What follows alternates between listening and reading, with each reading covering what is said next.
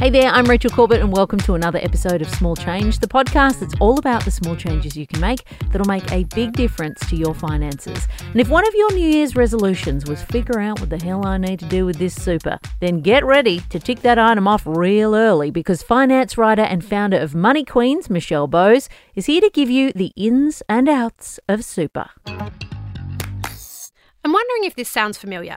You've had lots of part-time jobs in the past, opened multiple super accounts, and lost track of most of your super from that time. It's a pretty common story. It's certainly the story of my late teens and early 20s. And I get it. It can be hard to relate to super when you're young and retirement feels like it's about 1,000,000 years away. And it doesn't help that the super system is pretty confusing and that lots of people don't think of super as their money because it doesn't pass through your bank account on the way to your super fund. But you really can't afford to ignore your super. After all, it is your money for your future. So after this break, I'll share some tips to help you get on top of your super today.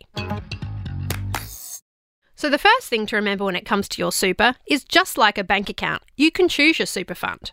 All you have to do is give your employer the details and that's where they'll pay your super. Now there are three main types of super funds you can choose from. Firstly, there are retail funds. These are owned and run by large financial services companies, and they operate to make investment returns for their members, but also profits for their shareholders.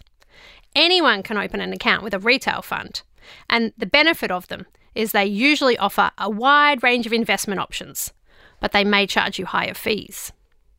The second type of super funds are industry funds. These were originally only open to members of certain industries, but nowadays anyone can join any fund. They usually have lower fees than retail funds, but they may offer a narrower choice when it comes to investment options. And finally, there are corporate funds. A corporate fund is the default fund chosen by your employer. It could be either a retail or an industry fund, but just because it's your employer's preferred fund doesn't mean you have to use it. And did you know you can also choose how your super is invested? So your super fund might ask you if you want your money in a conservative, balanced, growth or high growth option. But how do you decide? Well, there are two things here to consider. The first is your risk appetite, or in other words, how comfortable you are with taking risks, which can be largely dictated by your personality. But the second thing to consider is your life stage. If you're younger, with little in the way of family or financial responsibilities, you can probably afford to take a little bit more risk with your money, because you've got plenty of time to make up any money you might lose. If you're middle-aged, with a mortgage or family responsibilities, that might demand that you take a more balanced approach to your super. Some risk, but also some safety.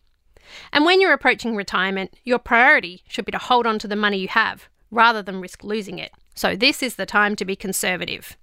And this doesn't just apply to how you invest your super. It applies to all investments. As you go through your life and your circumstances change, you can change your investment option, but your fund may limit you to how many times you can change it in a year for free. Another thing to consider with super is most funds these days offer ethical investment options, in case you don't want your money invested in things like fossil fuels or tobacco, gambling or modern slavery.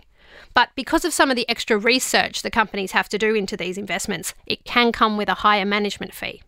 And as a bonus tip, just in case you missed it, the amount your employer needs to put into your super actually increased in July 2022 to 10.5% of your pay. So check your pay slip to make sure your employer has upped your rate. So that's it, super in a nutshell. It can be complicated, but understanding these things can make a big difference to how much money you retire with. Get checking those pay slips to make sure that you are getting the extra moolah that you are entitled to. Those few extra dollars will add up to more margaritas in your retirement.